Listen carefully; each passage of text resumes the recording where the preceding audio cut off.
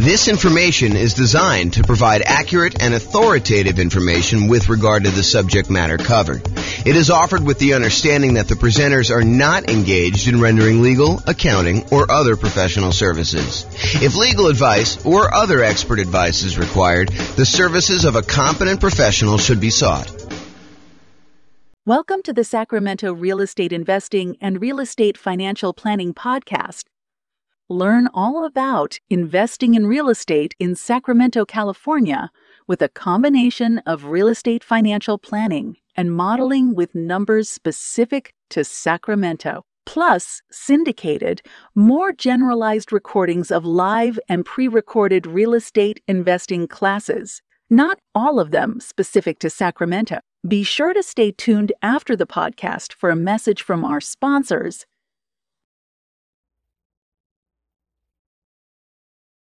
All right, let's get started. So buy and hold real estate investing. I am James Orr. So I did put a new slide here. A long time ago, we used to actually have a slide that I showed like the next 4 or 5 classes. But I sort of have a backlog because I haven't done classes live in a while, and there's been a list of things, and I just kind of keep adding to the end. So this is the tentative list of upcoming classes. So tonight, we're primarily going to go through buy and hold. How many people were here for the real estate investing strategies class where we talked about all the different strategies in one class? No one else was here? I think you were. Yeah, so we only had one person here for that. So in that class, I gave you an overview of all the different strategies. And one of your handouts that you have, this one right here. Oh, this one actually. This one right here shows the list of all the different strategies that there are. And then we primarily, in the classes I teach, we primarily focus on buy and hold, nomad, and house hacking. Those are the 3 strategies we primarily cover. Then there's a list of additional ones that I'm going to teach classes on, but that's not the primary focus of the classes I typically teach. It's more to just be comprehensive so that people have an understanding of why we're focusing on the 3 and not this whole other list. And then there's a couple that I'm not going to cover at all. So tonight we're going to go and do a deep dive into the buy and hold strategy, but you'll notice there's a whole bunch of classes on a bunch of the other strategies listed on here. Those are going to be what I would say is similar format to tonight, except for deep dives into those specific strategies. So for example, tonight we're doing buy and hold. Next week, we're doing the nomad strategy, which if you guys have never heard of the nomad strategy, because I know we have a couple of new people, the nomad strategy is to buy a house as an owner occupant. You move into the property. It's a requirement of the lender. And one of the reasons why you do that is it's a lower down payment and the interest rates are better. So you move into the house, you are required to live there for a year. During that year, you can just live there by yourself, or if you choose to, you can add on house hacking and have tenants living there with you or rent out a room or whatever you want to do. And then after a year, when your obligation to the lender is up, you can then convert that to a rental and you can acquire properties every year doing that. But you only had to put 5% down instead of putting 20 or 25% down. So you can acquire properties with one chunk of down payment, and and since the loans are actually better for owner occupant, it's less bad than you would think to go ahead and put 5% down instead of 20% or 25% down. So the nomad strategy, we're going to cover that and all the different variations. I listed some variations on your investing strategies list there. Then on June 1st, we're going to do house hacking. And then after that, June 8th, we're going to do the BRRRR strategy, which is buy, rehab, rent, refinance. And there's an optional 4th R, which is to repeat the process. So you can use this to kind of continue to acquire properties. So we'll talk about the BRRRR strategy. Then we'll talk about quick turn and flipping properties if you're interested in doing that as a business model. Then we'll talk about wholesaling real estate on June 22nd. And then on June 29th, we'll talk about real estate options. You guys may have heard of real estate lease options, where you lease a property and you have an option to buy. This is the strategy where you just have the option. You do not have a lease on the property at all. You're getting the rights, but not the obligation to buy a property for a fixed price. And you're basically holding on to that option. And then there's a very active option auction strategy where you get an option on a property and then you immediately market that property in order to sell it to somebody.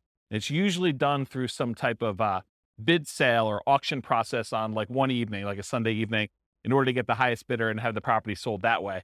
This is really like a variation, if you want to think of it this way. It's like a variation on real estate brokerage in some ways, because a real estate brokerage, a listing contract, if you squint really hard and step very far back, a real estate contract is sort of like an option agreement in some ways, right? You have the right to then market the property and get paid a fee in order to sell it. Well, this is sort of like option auction strategy is a way to do it as a principal. So it's a variation on that theme. So that's going to be on June 29th. July 6th, tax liens and tax deed sales. That's when you buy people's tax liens or tax deeds. Like, for example, if someone doesn't pay their property taxes, you can come in and pay their property taxes, and you usually get a return on the money that you put up. And then there's a really, really small chance that if they don't do it and you wait a long enough period of time, you can actually foreclose on the property for them not having paid their back taxes. We'll talk a little bit about this tonight. We talk about stability in real estate. It's one of the kind of options on there. So that's what we've got there. So tax lien, tax deed, real estate is going to be on July 6th. July 13th, I guess it's July 6th. July 13th, creative financing, real estate entrepreneurship. That's all the creative stuff. Subject to lease option, lease purchase, wrap financing, agreement for deed, contract for deed. That whole list on there is like that big graphic in the middle. That's that whole thing. July 13th, we're going to cover all those in one night. A lot of them are really similar in the mechanics. There's a little bit of difference, but they're very, very similar in how they're structured. So we'll cover all those that night. Then July 20th, I'll try to do real estate partnerships using this format. It'll be very different than the format we usually teach partnerships, but you'll like this new one. And then the next class after that, July 27th. Oh, this is sort of like the dividing line when I'm done teaching strategy classes. So this is sort of just getting through all the strategies on that list. And it's going to be very similar to the format tonight for those. And then next one is marketing to find off-market deals. This sort of supplements all these other strategies. If you're planning on doing deals where you're not going to buy them in the MLS, certain strategies are found in the MLS. Certain strategies are found usually through for sale by owners, and you have to market in order to find those. So we'll cover a lot of marketing to find off-market deals. I'll do a 2-hour class on that. And then this is a new class I've never taught before. On August 3rd, so I've got a client right now who went under contract on a new construction property back when interest rates were really, really reasonable. Interest rates are no longer as low as they were. And so they've kind of risen quite a bit. And so he's shocked by how much the monthly payment went up because he was counting on a certain number. And now that the interest rates have almost doubled, it's a much, much higher number. And so it made me think of, this is not the only case where we can have shocks when we're a real estate investor and we're considering buying properties. So I've got a list working through that is like all the different shocks you can experience when you're buying rental properties and then what to do about them. So number one is just being aware in advance that this could happen and what you can do to prevent them up front. But then there's some other things you may be able to do while the shock is happening. So that class is all about real estate investing shocks, things that can come up while you're acquiring properties that you may not have thought of. And then August 10th is 2 new concepts that you may not have heard before, but there have been ones I've been including in the Real Estate Financial Planner software for a while, and ones that someone mentioned a couple weeks ago. Was that you, Steve, that was mentioning those? Yeah. So there's these 2 concepts. One is cash flow resiliency, and the other one is equity resiliency. So cash flow resiliency, the basic idea is how much can your rent on a property drop before you have negative cash flow? So how resilient is the cash flow you have on your rental properties, on your whole portfolio? You can do it on a single property, but it's much more meaningful on the whole portfolio. And then equity resiliency is how resilient are you in your portfolio with equity when you have prices drop? And so there's different ways you can kind of like finance your portfolio or structure your portfolio where your whole portfolio is more resilient, and there's ways you can structure it where it's less resilient. So we'll go over a lot of different examples and talk about that on August 10th. And then on August 17th, overcoming hurdles for real estate investors. So there are several things that will limit your ability to acquire properties. You know, the most common ones I think a lot of people think of is down payments. I don't have enough down payment in order to acquire properties, or I can't qualify for loans for some reason. So I'm going to go over all the different hurdles that real estate investors have. We'll cover all those in that particular class. And then on August 24th, real estate investing Rubicons. So if you're familiar with history, I think it was Julius Caesar who was crossing the Rubicon, a river somewhere in, I don't know, another country.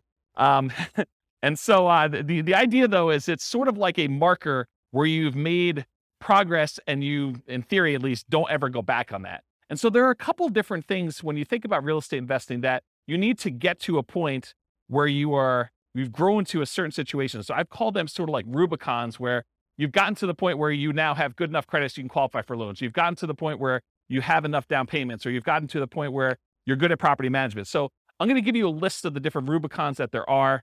I'm trying to hire a graphic artist to do like a a big 11 by 17 sort of treasure chest looking map that has all the different Rubicons that you would list out. And then you can go ahead and mark off when you've crossed those to kind of visualize where you are in the process of achieving your goal for real estate investing. So that is the list of upcoming classes. Is that interesting to anybody? Okay, those look good. All right, good. Is there anything I'm missing on there that you guys are like, hey, how come you're not teaching a class on blank? Anyone?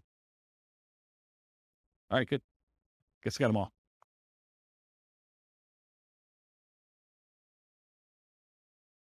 Oh yeah, I've been teaching classes for like 18, 19 years. So yeah.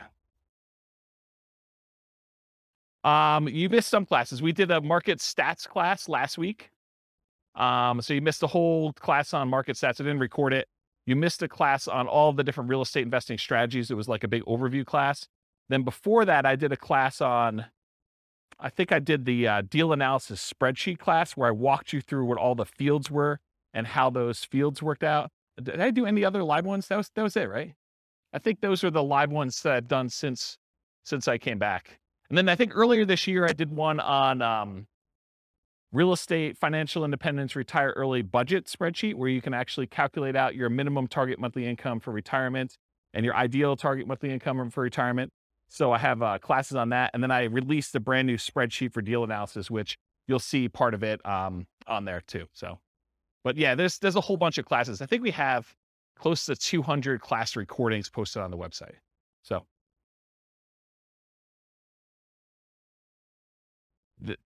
there you go. See, Steve's going to check me. I knew enough to know that it was like in another country and that it was a river, right?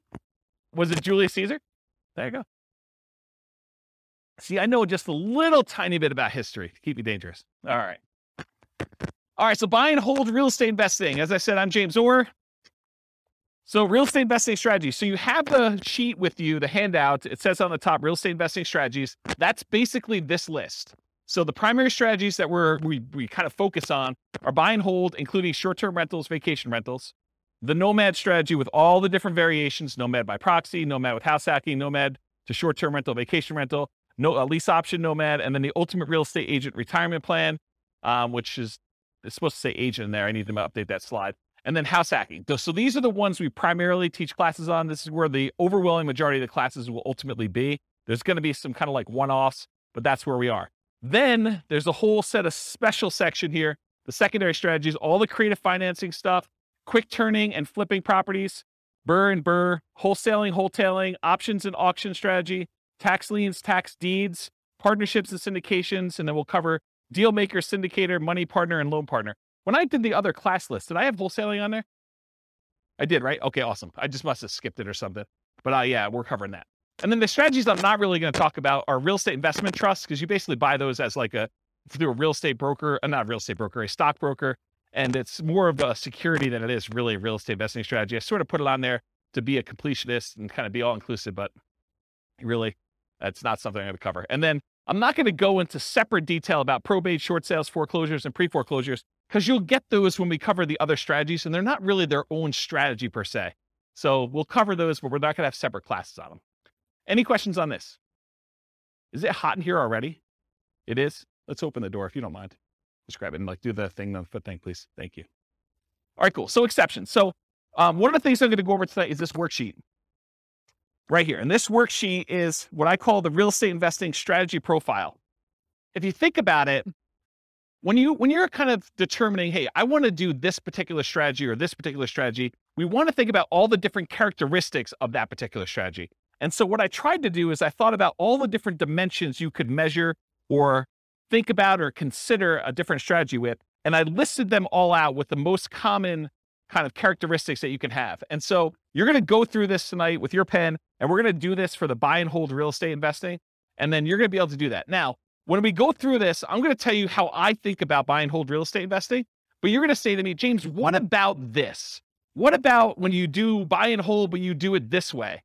Yes, there are probably more obscure examples where you can kind of structure these and there's kind of like slight different variations and stuff like that. But I'm trying to focus in on the majority of the use cases. And you could have exceptions to this thing. You could come up to me later and say, James, what about if you do it this way? Yeah, you could definitely put it on there. But I'm going to try to be most mainstream and kind of the most correct that I think of. And if you want to debate this with me, this is absolutely brand new. I'm creating a database of all the different strategies with all these different characteristics, so that if you want to go search for, show me the ones you could do with no down payment, or show me the ones you could do with no money, or show me the ones you could do that have the lowest risk or the lowest activity, they're the most passive or they're the most scalable. I can give you a list of the ones grouped by those categories, and you can look at it and inspect it in a database format. So that's 95% built, and it's what I use to make this thing, the profile for you. And it's also what I use tonight to do the presentation. But you'll notice we've got all these other classes on all these different strategies. That's what I'm using to create all the different strategies, okay? So kind of just follow along, take notes if you want to. And I tried to write it out for you so that you can just check them off as you go. Okay. And I have a little beware warning here. Just because you don't think there's a chance that X can happen doesn't mean that it won't happen. This is designed to be a starting point discussion to help you make better investing decisions on your own with additional knowledge. Please do your own research. So a lot of these strategies, I'm going to say, I think about it this way. There's this risk or this way to do it. Is it possible that you're like, no, James is wrong, and there's never a risk of property values going down or rents going down, right? You understand how some people could believe that to be true. It's not true, okay? And just because it's a small probability doesn't mean it won't happen.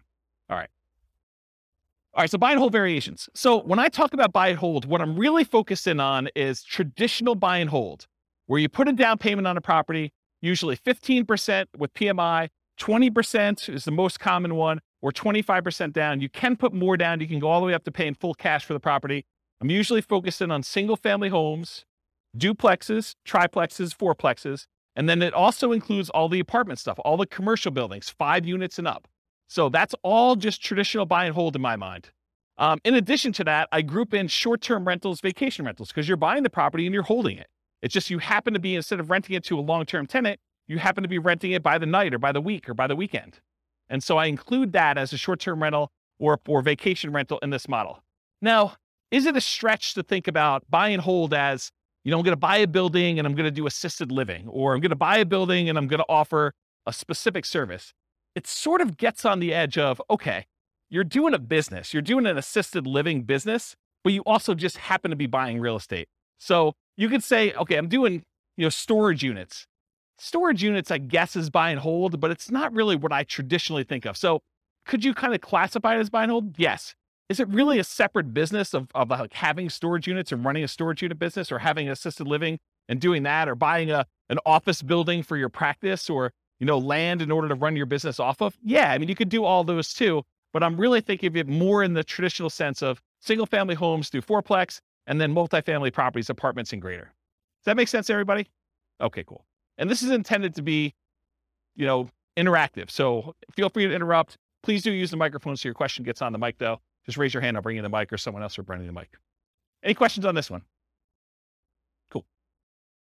All right. So one of the ways I kind of classify different strategies is this a real estate investing strategy, or is this a real estate entrepreneurship strategy?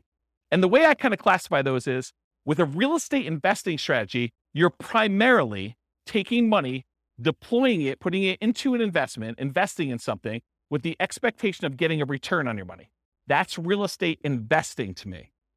There's another way to look at this where you're out there doing work, you're doing labor. Maybe you have some money in the deal, but you're primarily working a job in order to create money, to create value in some way. That's more like house flipping, where, yeah, you have a little bit of money invested in the deal, but you're really not looking to get a return on that money. You're really looking, I'm going to go put labor in and do that. So is buy and hold real estate investing more real estate investing, where you're putting in money and you're expecting to get a return? Or is it more like entrepreneurship, where you're actually going out there and doing work and trying to make money from the work? What do you think? The first option, real estate investing, right? So with real estate entrepreneurship, real estate investing, are you primarily investing money with the hope of getting a return on that money, or time, and in many cases, some money to get a return on your time? For buy and hold, most folks are typically investing money with the hope of getting a return on that money. Short-term rentals sort of takes one step more toward entrepreneurship, because in most cases, with short-term rentals, you're doing more labor than you are with putting a tenant in a property and leaving them for a year or more. Does that make sense, everybody? But it's still primarily real estate investing. You're deploying money and you're expecting to get a return on that money. Okay. So that's on your list. So you can start on your list. Just kind of check it off. All right, so money required. So typically when we do buy and hold real estate investing, we're going to go in and we're going to get traditional financing from a bank. You're going to go select the property. You're going to want to acquire that property. And so you're going to go to a lender and you're going to get, in most cases, traditional financing, conventional financing. There are 15% down, 20% down, 25% down, and more type loans for these properties. You can buy them with cash, or you can put a down payment and actually get financing on them. So on this other sheet here, where we do loan type mortgage insurance comparisons, there's a whole bunch of different loans. And I tried to highlight the ones we were primarily talking about today, where the interest rates are. So you can see a little grayed out area on there. And that basically shows you the different financing options and what the rates were as of yesterday. Now, this is not like a rate quote for you. So please don't tell me you're going to go to your lender and say, James told me I could get 6.5% on this loan, so I want 6.5%. It is not a guaranteed rate. I'm not offering you financing. This is sort of like a snapshot in time. I called up the lender that I like to personally use, and I asked him what the rates were yesterday, and we walked through this worksheet. Just out of curiosity too, would you guys prefer that I make this a editable Excel worksheet version for you so that you could actually use it to kind of do your own comparisons? Would that be helpful to anybody? Or do you just like it when I give it to you in class? Anyone want me to create one that you could fill in? No one. Well, glad I didn't do that work then. That's awesome. Okay. So on that worksheet though, it shows you the different types of down payments you need and what the interest rates were on those particular loans, and in some cases what the points were in order to get those particular rates. So typically when we're doing buy and hold, 15 to 25% down, you also need reserves. It would, and I know I'm sensitive every time I do this, but you would be stupid to invest in real estate without reserves. Okay? And I know that sounds harsh, but it's supposed to be harsh because you would be stupid in order to invest in real estate without reserves. You need to have reserves in order to invest in real estate. Things happen that you're not going to expect. You need to have reserves. Okay? So even if you find a no down payment deal, is that nothing, no money required deal? No. In the overwhelming majority of cases, it's not. There are very few strategies that are no down payment and no other money required. Even if you find a nothing down deal, even if you got a VA loan or USDA loan, or you manage to find a property that you could buy subject to where the seller's like, hey, just take over the debt of my property. That is still not a strategy that you can do with $0. Does everyone understand that, right? You need to have reserves in all those cases.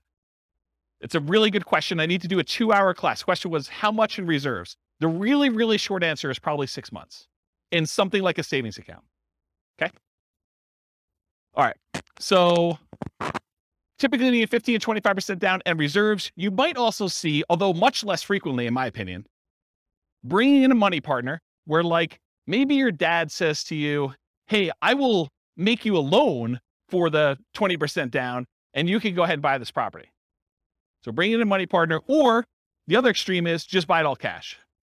I think for a lot of folks, they would prefer to leverage their money and get a loan for it. Although I definitely know investors that are buying properties all cash.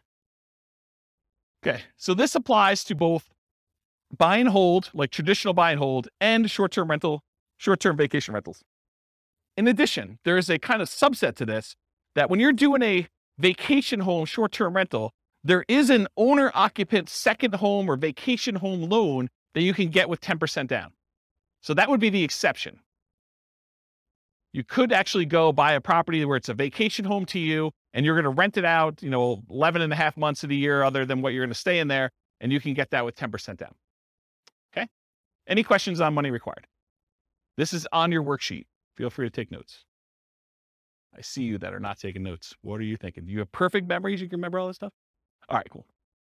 So credit required. So it's most common is to qualify for traditional investor financing, non-owner occupant financing. The typical credit score needed in order to do these types of loans is 700. There are some exceptions if you have very low debt to income. So there's a possibility that you may be able to do a little bit better than 700, but most of the time it's going to be 700. A less common situation, if you're buying a property without a loan at all cash, doesn't matter what your credit score is. You can buy the property all cash. Or if you're partnering with someone who's getting the loan, you may not need to qualify for the loan at all yourself, but someone will need to qualify. Okay. Important note, credit scores can change over time. Credit score requirements can change over time. So check with your local lender for the most up-to-date credit requirements. So just because James said 700, you can't go to your lender and says, James told me it's 700.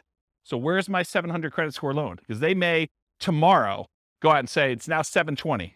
We think that our risk profile is out of whack. We want to make sure that people at 720 are getting these non-owner occupied loans. They have the right to change their policies at any time. Individual lenders can, and also the companies that are, or organizations that are buying the loans in the secondary market can require that the loans that they're selling them have to have higher credit scores too. So it can work as either an overlay, that's if the individual lender just adds that as an additional requirement that they're requiring, or it could be from the quasi-government organizations that are buying the loans in the secondary market or the investors that are buying the loans. Any questions on credit required? You guys are a quiet group tonight. Okay. All right, skills required. So the primary skills required for the buy and hold real estate investing strategy are deal analysis. You need to be able to analyze deals to determine what kind of deals they are, whether they cash flow, whether they make sense to buy, how 2 different properties compare, or how 10 different properties compare that you're considering. Actually finding the cash flowing deals, searching them out in the MLS, going to look at them, evaluating them. Acquisition financing, being able to get the loans that you need, those 15% down, 20% down, 25% down loans, and then property management skills. And by property management skills, I mean one of 2 different things. Either you need to be really good at managing properties yourself, or you need to be able to hire a property manager and manage your property manager when they do it. So one of those 2. And then in addition, if you're doing short-term rentals, the skills for doing short-term rentals are slightly different than the skills for doing long-term property management. I don't do short-term rentals, but I know it's different. Any questions on skills required? Cool. Stability. Stability is an interesting one that I think most people have not heard of. I actually learned about this. There's a guy whose name escapes me right now, but he does the Farnham Street blogs. Anyone know the Farnham Street blogs guy's name? I don't remember. But he basically came out with a blog post. This is probably a couple months ago now. And it wasn't specific to real estate investing, but I immediately said, this applies to real estate investing. So we have this concept of stability. Something is passively stable is if you don't do anything, nothing will happen to it. It'll just sort of naturally work itself out. But something is actively stable if you need to be actively doing something in order to keep that thing from killing you or making you lose money or hurting you in some way. And so he separates things into passive stability and active stability. Real estate in general is actively stable. You can't just buy a property, even the vacant land, and just let it sit. If you don't do anything to your vacant land, you will lose that vacant land eventually because you have to pay taxes on it. So you have to, by the even most extreme example of, I buy vacant land, I don't do anything, you will lose that property if you don't pay taxes on it. Okay. Now, as you move down the spectrum, if you are doing fix and flips, it is very active. If you don't actually do something with your fix and flip, you'll lose the property. In most cases, if you're doing a hard money loan, to the lender. Lender's going to come in after 6 months or a year, and they're going to take the property. So it's very active in that way. But even buy and hold, I would say, is an active stability. If you don't do something with your property, if you don't put tenants in there or manage your property manager, pay your taxes, pay your mortgage on it, pay your insurance, do all these things that you need to do, you will lose the property. And so I kind of started measuring real estate strategies on this spectrum of how active they are or how passive they are on the stability scale. And so buy and hold is actively stable. Short-term vacation rentals is a little bit more actively stable, in my opinion. In general, real estate investing is actively stable. However, some strategies and choices are more active than others. I'll give you another couple examples. Amortizing mortgages versus balloons and interest-only loans. If you get an amortizing loan, a loan that if you make all the payments for whatever time period, 15 years or 30 years, it will pay itself off. That is less active than if you get an interest-only loan that has a balloon, or you have, well, let's just use interest-only loan. So if you have an interest-only loan, at the end of the period of time, you still owe that amount on it. If you don't do anything with it, they're going to foreclose. So it's more active in that way. The other one actually gets paid off. What about buy and hold versus fix and flips? I think we talked about, or lease options. If you don't put tenant buyers in those properties and kind of keep on them and help them buy the property, Or if they don't buy the property, replace it with another tenant buyer who could possibly buy the property. You're gonna lose the property, or you're gonna lose money.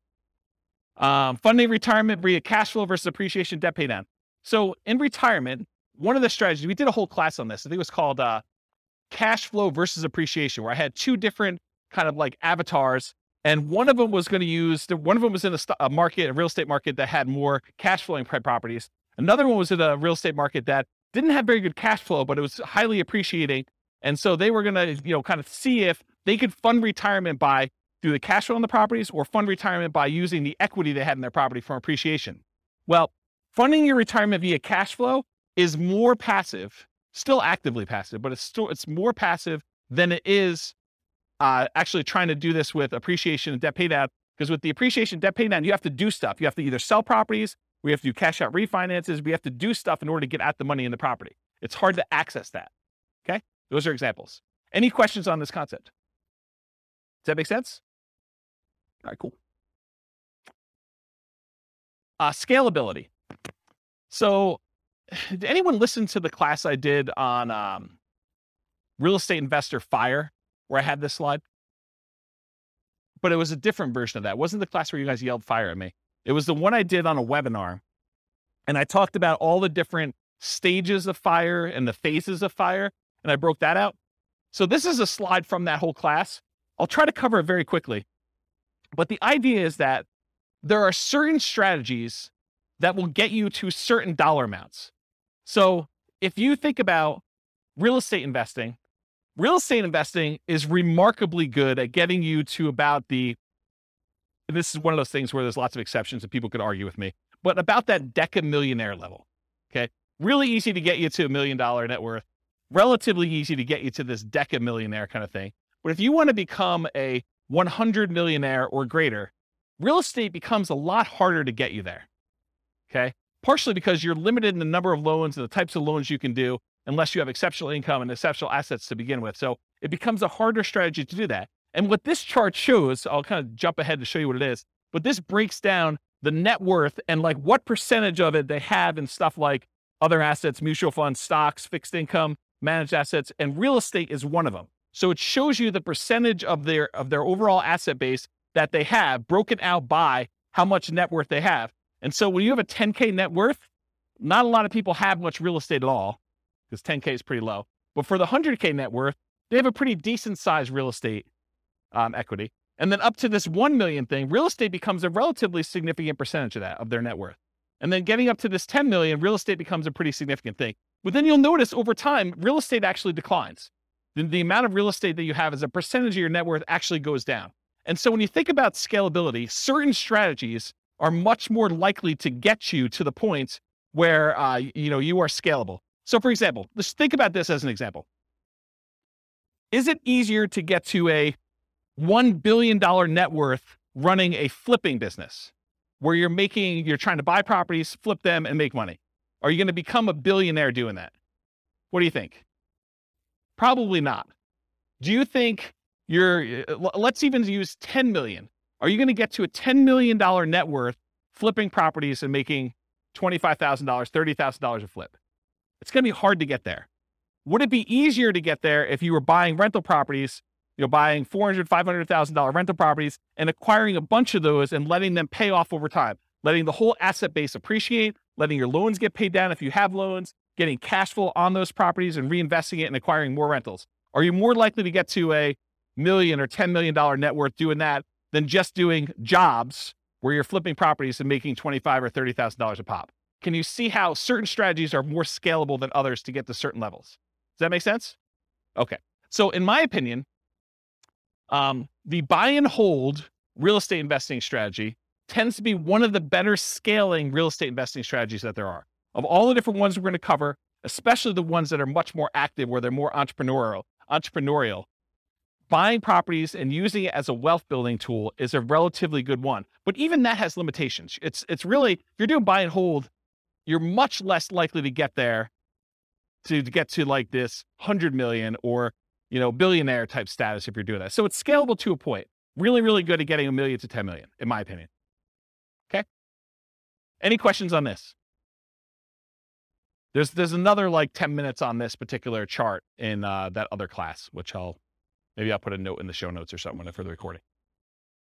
Okay, risk exposure. So another way we want to measure real estate investing strategies is think about how risky they are. And one of the things I like to think about when I think about risk are, what are the risks of doing this particular strategy? So for buy and hold real estate investing, I consider this sort of like a medium risk real estate investing strategy compared to some other ones. There's ones that are much lower risk. There are ones that are much higher. So what risk do you have when you do buy and hold real estate investing? Well, when you buy a property and you're holding it for the long term, you have a risk that prices will decline during your ownership, right? Property values can go down. Property values can go down while you're acquiring properties. So the first ones you buy may have negative equity, or if you've got them free and clear, you may have lost money on them. Okay. You could also have rents decline during ownership. So you thought you were getting X% return, cash on cash or cap rate, however you're doing your calculation. And now you find that rents have dropped and you're not quite getting that anymore. So that's a risk you can have. Your credit is at risk. If you actually go buy properties using financing and something goes wrong with the property where you have to jettison, or something goes wrong with you and you can no longer, continue to make payments on the property and you lose the properties to foreclosure or short sale or something like that, your credit is at risk for doing this strategy. That is not true with every other strategy. So it's a buy and hold strategy risk. You also have all the typical tenant property management risks. Slip and fall, tenant sues you for, discriminating against them because you're not following fair housing laws. All those things that you have for doing property management, that is a risk you have for doing this strategy. So I think it's in the moderate kind of medium range for risk. It's not super, super risky. It's not also the lowest risk. You could argue that there's slightly more risk with short-term rentals, vacation rentals, but this is probably offset by an increase in income. So you're making a trade. So I think short-term rentals probably have a slightly higher risk. But I also would say that short-term rentals have an additional risk, the risk of an additional risk of changing policies. Like we're seeing HOAs and some cities kind of change their policies about allowing short-term rentals. So you don't have that risk as much with long-term, year-long lease type tenants. Any questions on risk? Are you seeing the format we're using for these other ones and how this will be helpful to understand if you're considering other strategies, how they all measure up? You seeing that? Is that going to be helpful? Okay, profit speed. So how quickly do you make money and what size of money do you make at what interval? So you can make $1, but is that like a decent amount chunk? So we want to think about also how quickly it happens and then the magnitude or the size of your profit. So I'm calling this profit speed. And if you've seen this before, this is my return quadrants. This talks about the 4 different areas you see that you get returns on by owning rental property. And then I also have reserves in there because you tend to own a small return on the reserves you keep. Whether you keep them in a savings account, you're getting 1% a year. You keep them in the stock market, and you're earning 8% per year. So you do get a return on the reserves you have, but it also drags down the overall return on investment when you kind of like say, I have to have 6 months or 12 months of reserves for my property. You realize that, well, my appreciation needs to take into account the amount I set aside in reserves. I can't not do that calculation, in my opinion, correctly, unless you take into account reserves. So we're thinking about just the return you're getting. There's a return from appreciation, the property value tending to go up over a long period of time. There's a return from debt pay down, the amount you pay down on the loan. If you don't have a loan on it, you don't get this return. If you're paying cash for property, this is 0. So you get these 2 returns. These 2 returns are what I call cash later returns. So all the stuff on the left is the stuff that you get later, because you can't usually access appreciation or debt pay down until you either sell the property or you do a cash out refinance. So these ones on the left-hand side are the returns you get later, cash later. The ones on the right are cash now returns. So cash flow, the difference between the rent you're collecting on the property or other income you're collecting on the property minus all of your expenses, including vacancy, taxes, insurance, maintenance, your mortgage payments. Did I forget any? Basically, it's all those, okay? So cash flow is the net difference between what you're bringing in and all of the expenses you have in your property. That's cash flow.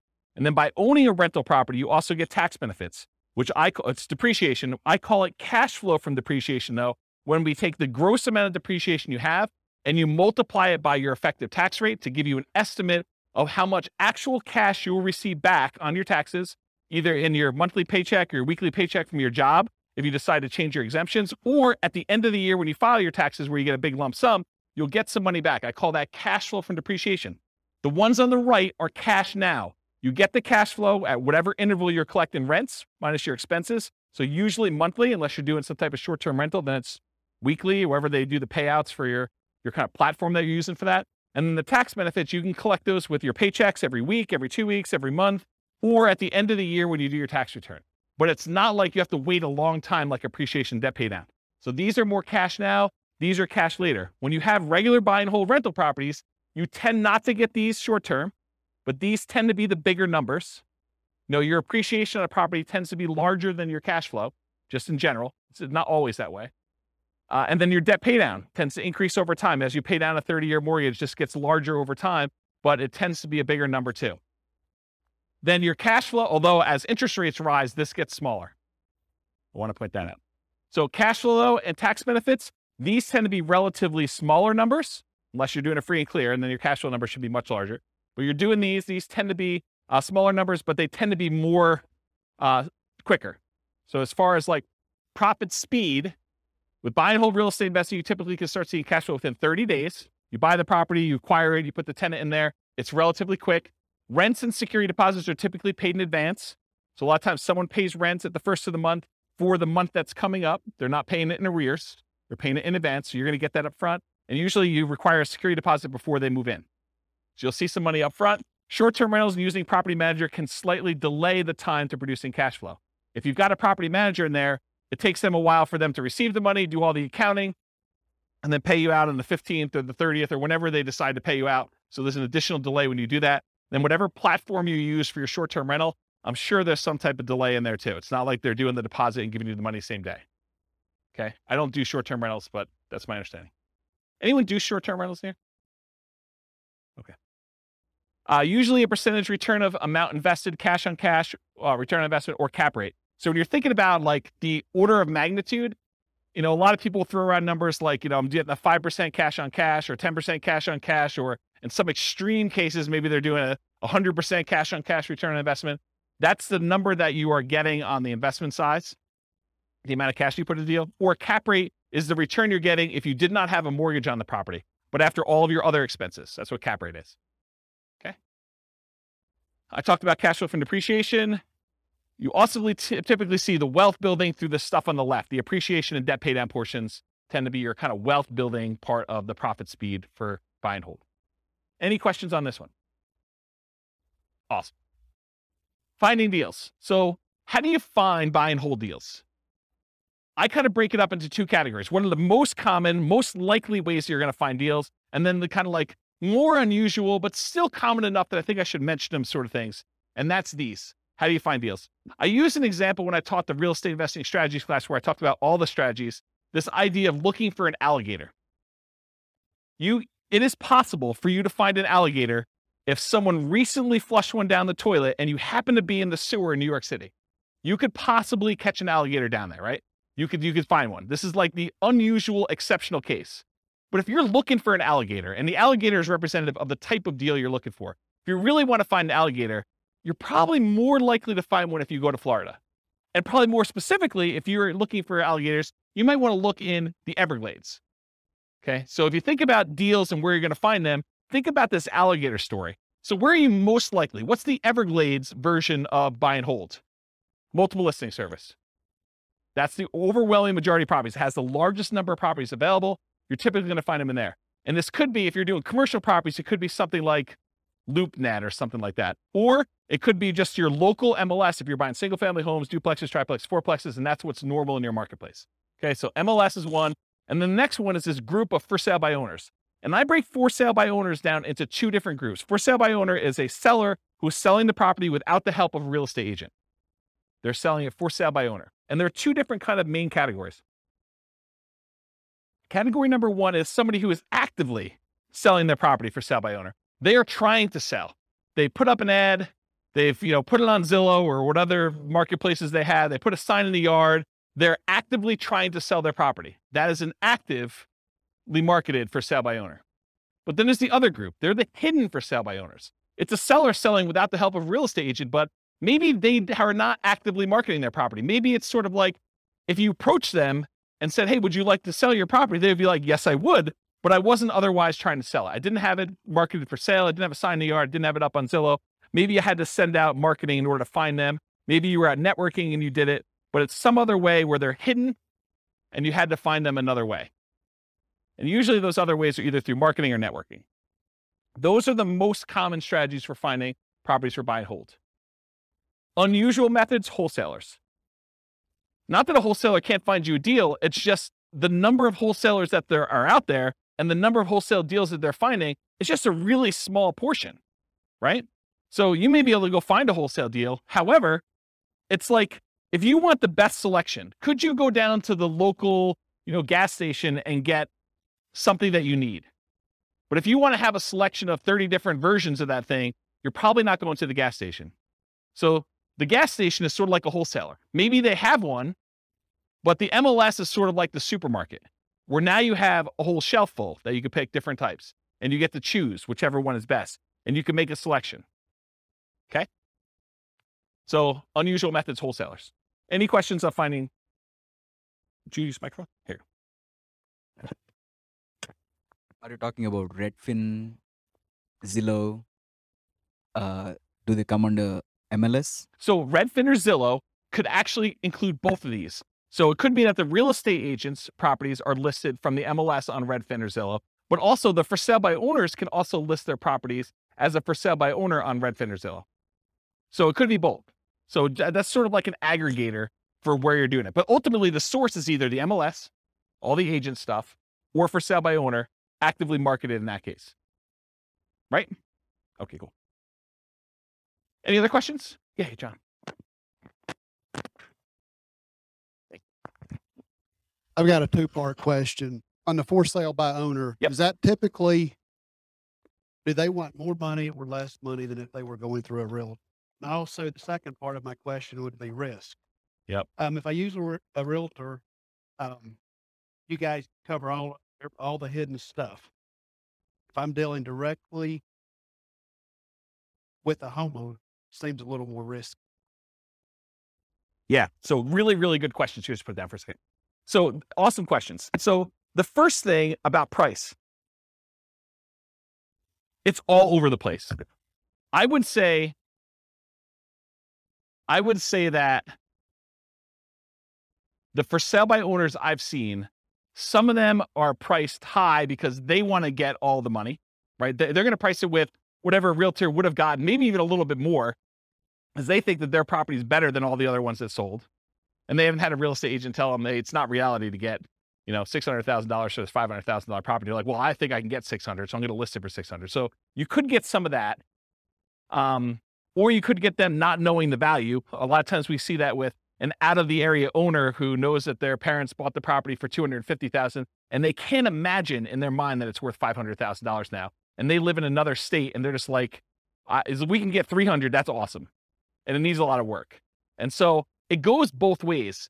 And the real estate agent ones, there are real estate agents that help sellers who are otherwise motivated. They want a quick sale and they realize it needs a lot of work and they're not trying to be super aggressive about getting every last penny out of the deal. So you could find those. But I think the overwhelming majority of the deals listed in the MLS are retail deals. I mean, they're priced for retail sale. The real estate agent is representing the seller and they're trying to help them as a fiduciary, get the best offer for them, which in many cases is the highest priced offer that will net them the most. And so I think that is true. But there is that 5%, 10% of those that are also good values. And sometimes a full price deal, especially for buy and hold, is still a great deal. Like you can go buy a property, pay full retail price for it, and it gets you the cash flow economics, the cash flow returns that you want on it. Because they're thinking price and you're thinking income, right? And not every property is considered that way. And you're right, I think about the risk too. I think real estate agent can mitigate your risk in a couple ways. Number one, through knowledge about like how to do stuff correctly and all that other stuff. But then there's also an additional insurance layer in there too, because most real estate agents in most states that I'm aware of, at least in Colorado, I know this is true, they're required to have errors and omissions insurance to kind of protect you in case they do something stupid and screw up, right? So I think that there's an additional layer in there. Does that mean that you shouldn't do a for sale by owner deal? No, I think that there's a reasonable amount of risk that you think. There's nothing without risk, right? Like we go out, we drive through town, I mean, you could be doing everything you're supposed to do. You're completely sober. You're driving on the right side of the road. You're doing the speed limit, and person next to you is snorting a line of cocaine, and they just had a 6-pack, and they're driving all over the line. They're spanking the kids and having a cheeseburger all at the same time. You did everything right, but it's still risky for you, right? There's nothing that's without risk. Is that a reasonable risk? I mean, the chance of it happening to you is really low, but there's risk in everything, including buying for sale by owner, including buying some from the MLS. I think there's a small amount of risk in there, especially in markets where, we're coming off like a year of what I would consider to be extreme seller market, where the sellers are in the driving seat. They're setting, these demands where you've got 20 offers coming in and people are waiving inspection, they're waiving appraisal. I mean, you're voluntarily taking on additional risk just buying in that particular type of market. So I don't know. I don't think it's universally that if I had to handicap it, I would say there's probably a little bit more risk with for sale by owner, but it's not like a ridiculously large amount, in my opinion. And as far as finding deals, I think you can find them in both spots. And I think you can find overpriced properties in both spots. I think you have sellers who are, they're in the driver's seat and they're demanding that their real estate agent listed for way above what it's even worth and what the real estate agent is recommending. You see that on inside the MLS with properties that are just languishing and sitting there, right? And then you also see stuff in the for sale by owner market where people are really, really high or really, really low. There's jokes when I teach the off-market deal finding class where sellers are saying, my property is worth $50,000 or $100,000 more than it's really worth, because that's their dream price and they're not basing it on reality. So I hope I answered your question, but yeah. Dwayne. I'm wondering if the one that I emailed you about the for sale by owner, Yeah. I think it's priced too high based on comps in the area. And I'm wondering if it's because they know that houses are going for more than asking price. Yeah. But if they had someone listing it for them, because agents don't generally increase it that much because they know they're going to get the higher price, right? Is there something to that? There's one strategy as a real estate agent when you're listing a property for sale. One of the ways to do this, and there's lots of different opinions on this, but one of the strategies a lot of real estate agents would recommend is, hey, listen, let's not list it for this much higher price. Let's list it based on what we think it would actually appraise for. Because if you go ahead and list it for $20,000 or $50,000 or whatever it is above what it would appraise for, and then they go and they try to buy it and they still have their appraisal contingency in there and it doesn't appraise, it's a renegotiation. So a lot of the buyers then are come back and say, look, you had it listed for $600, only appraised for $580. I think we need to negotiate this. What you're trying to get a buyer to do is you're trying to get enough buyers, at least this is one of the strategies, but as a real estate agent, you're trying to get enough of the buyers to come in at $580, which would be supported by the actual other comps for appraisals, get it to appraise for $580, but get enough buyers saying this is a deal. It's listed for what it would appraise for, which might seem a little bit low in the crazy market. Get multiple people offering and maybe get them to say, listen, as long as it appraises for $580, I will then make up the difference to $600. And you want to get that offer because I think that's a stronger offer for the seller because they can get them to then make up that difference. So you're not renegotiating. So there's some strategy to that. Who knows where the market will be in 6 months, and that may not come up again, but that's historically how we've looked at that. Does that help you? Okay. Where's my clicker? Anyone know where my clicker went? Oh, here it is.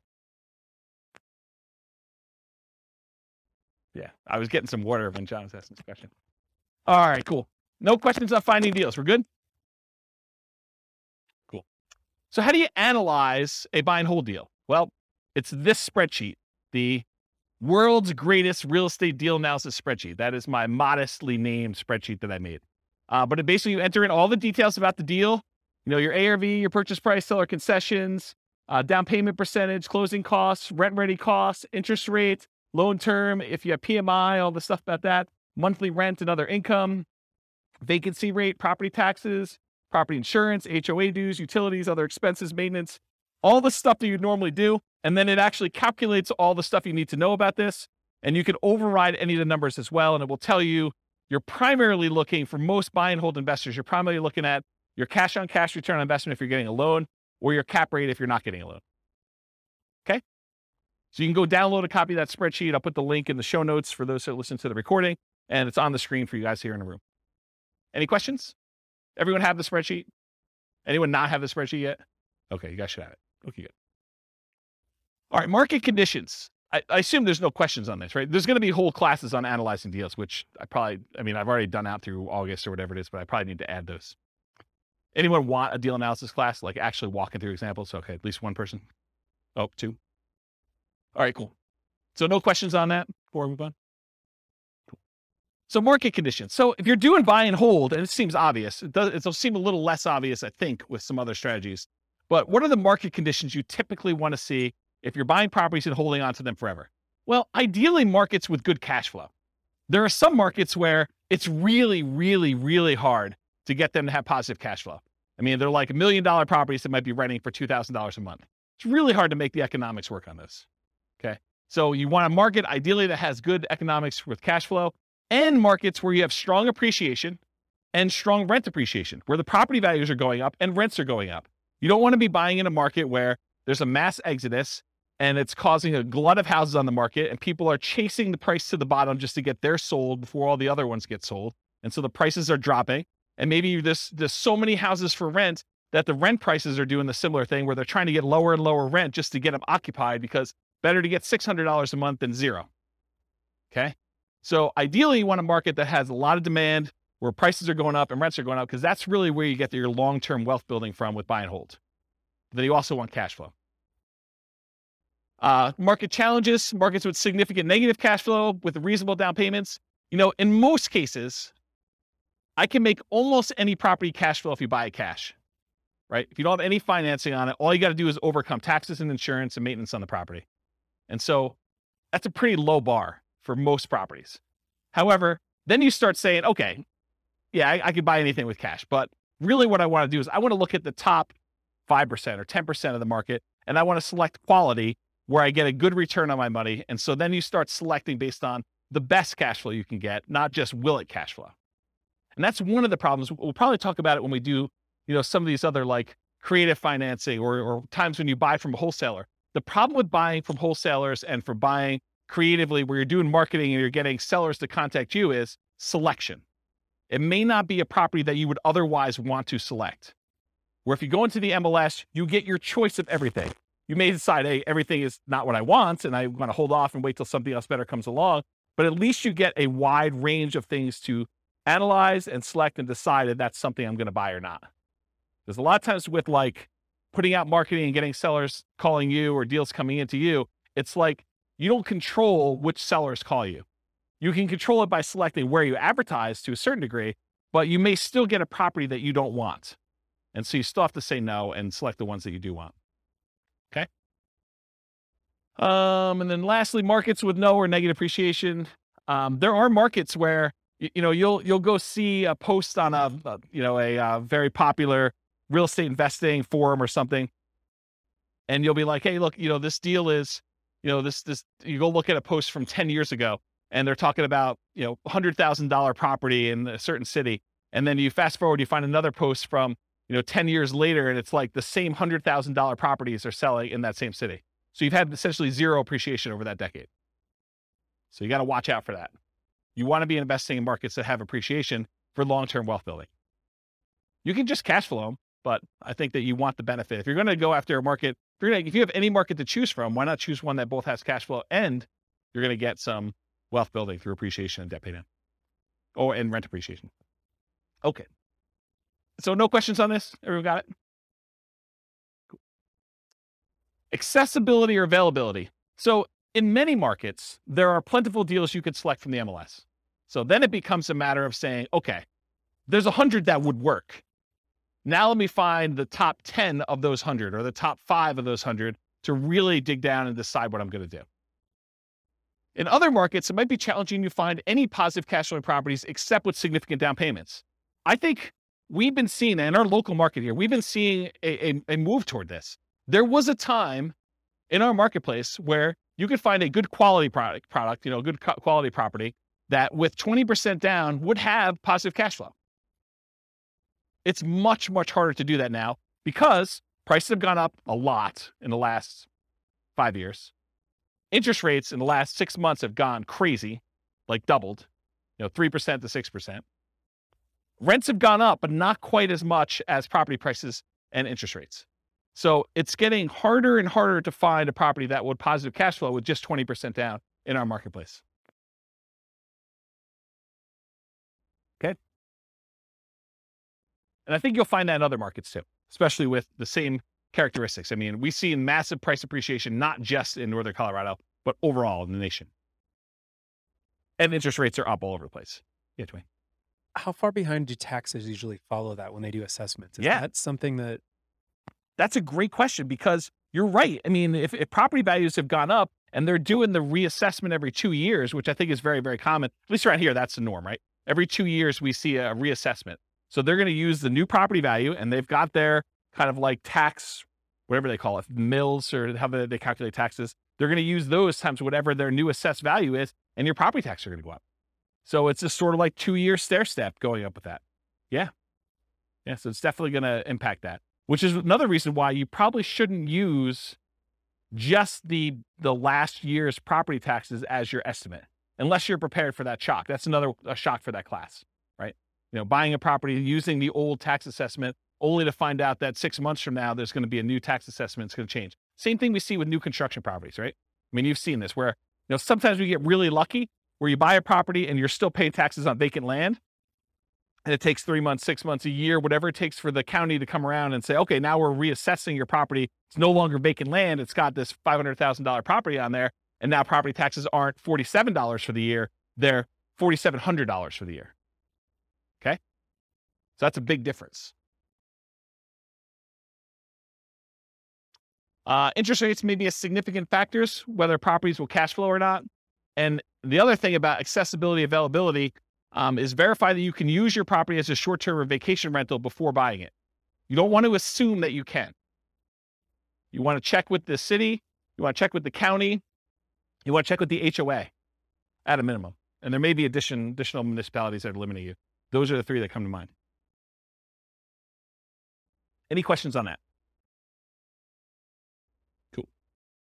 Using retirement accounts. There's some real estate investing strategies that you can use your retirement accounts to invest with. Buy and hold real estate investing is one of them. You can use your retirement account, your self-directed retirement account, to buy real estate with for buy and hold. A lot of times it requires special financing. So most of the time it's going to be a portfolio loan, and the portfolio lender is going to require a much larger down payment, usually about 35%.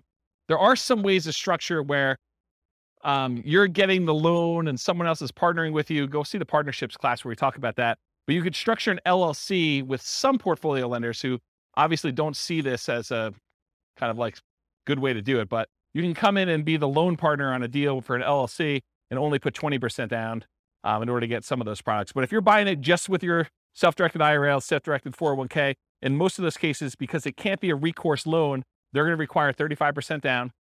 The interest rate is going to be a little bit higher.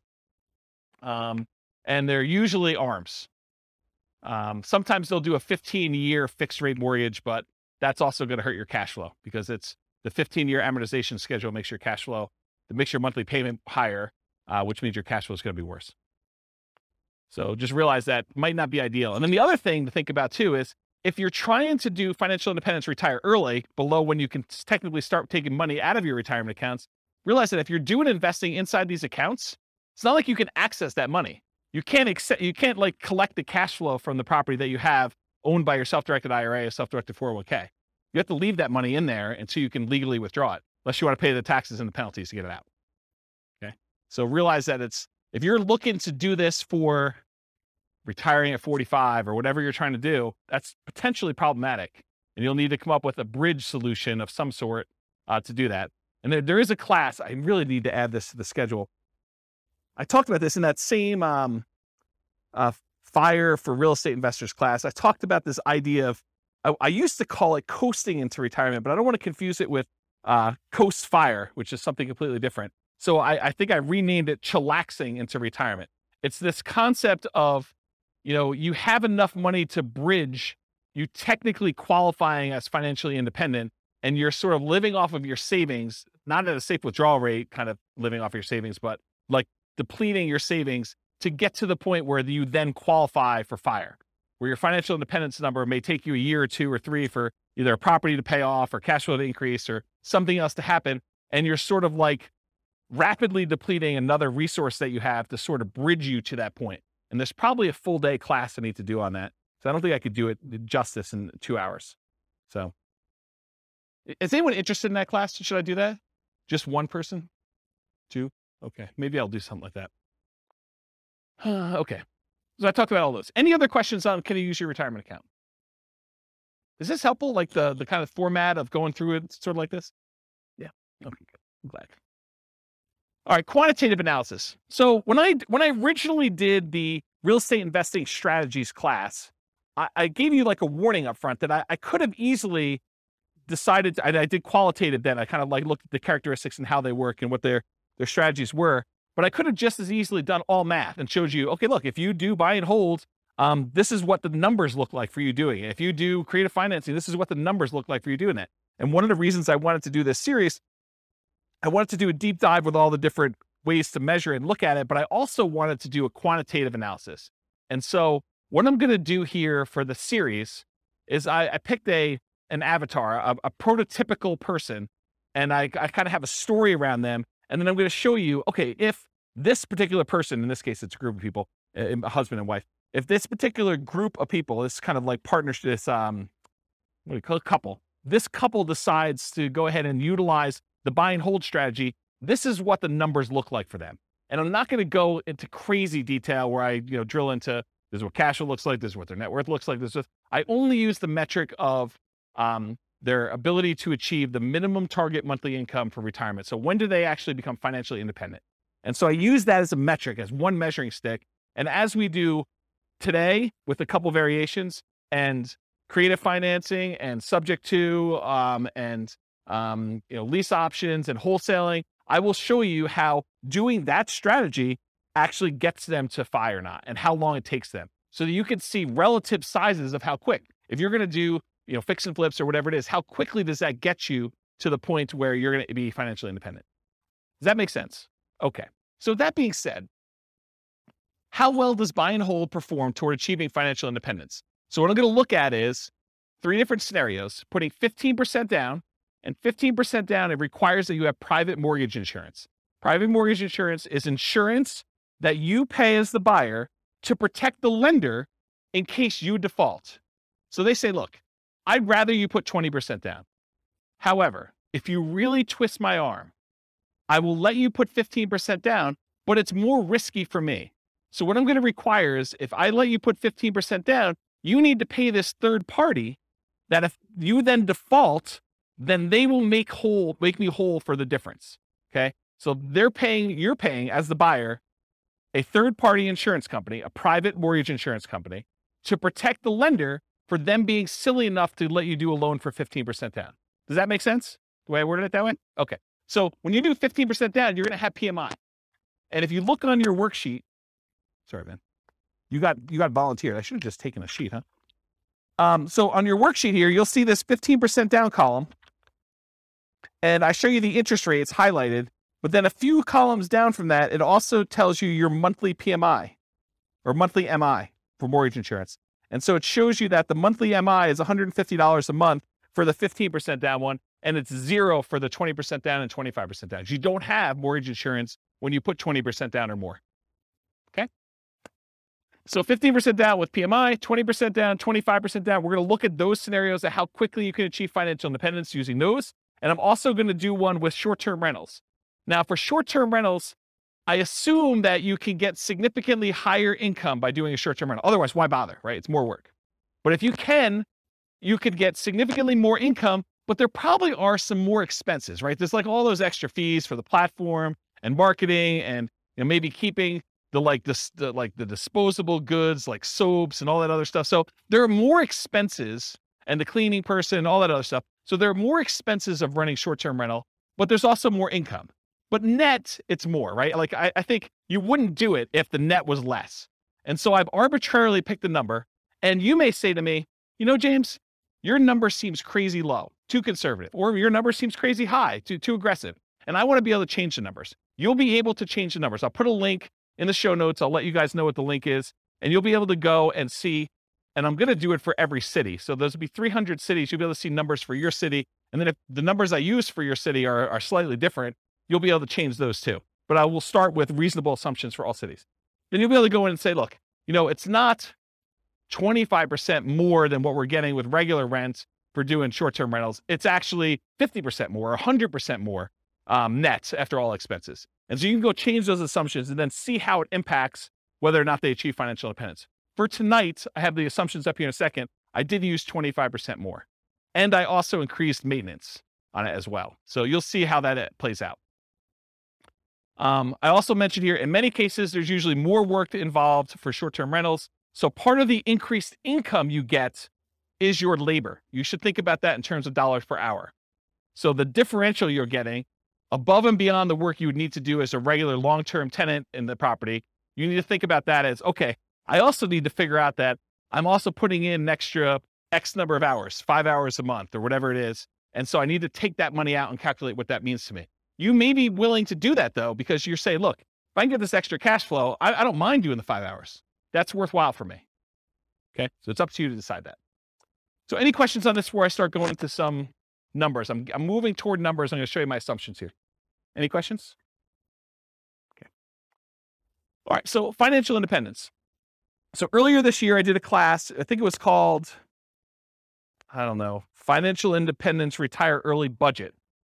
And in that thing, I did a walkthrough where I walked you through how to do your own budget to determine what your minimum target monthly income in retirement is. That's like lean fire, for those of you that are kind of familiar with that concept, or your ideal target monthly income in retirement. That's sort of like your fat fire or full fire number, okay?